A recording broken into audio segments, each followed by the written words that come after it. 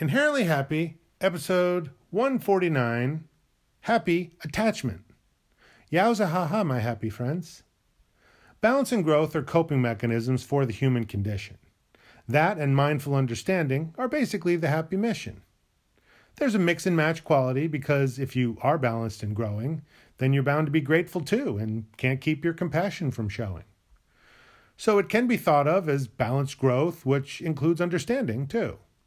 And it can be thought of as mindful compassion. It's tough to misconstrue. Don't get so attached to forms. Forms are temporary. Tune into meaning.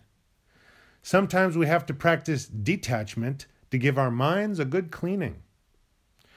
First to go is the fear of letting things go. It's a self-repeating one. Then you can let go of all your other fears. It's fine. You had a good run. Drop obsession, grief, and illusion. What you took time to do, now undo. Then you can forgive away your guilt and shame and just love the happy you. Getting too attached means you're neglecting every single other thing. But not being invested at all might make you feel like a ding-a-ling. Happy attachment is when your heart and mind have a firmly gentle grip.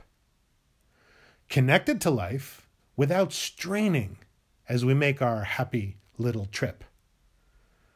So now, try cleaning a small section of your room, wherever that may be. Don't fight the change this could bring to your outlook. It's just a new way to see. You're causing and having an effect.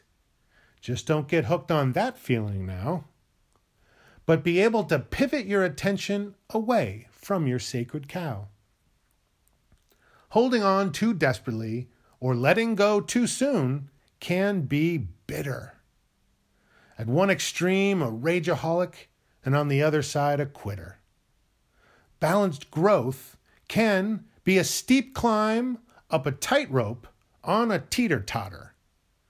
While focus is key, perspective saves it coming to hell or high water.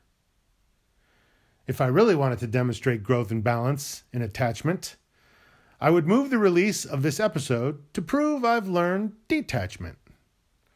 But if I were already fully happy and had no more room to grow, then I wouldn't need to make these podcasts to remind me, don't you know? Ha ha. Yowza.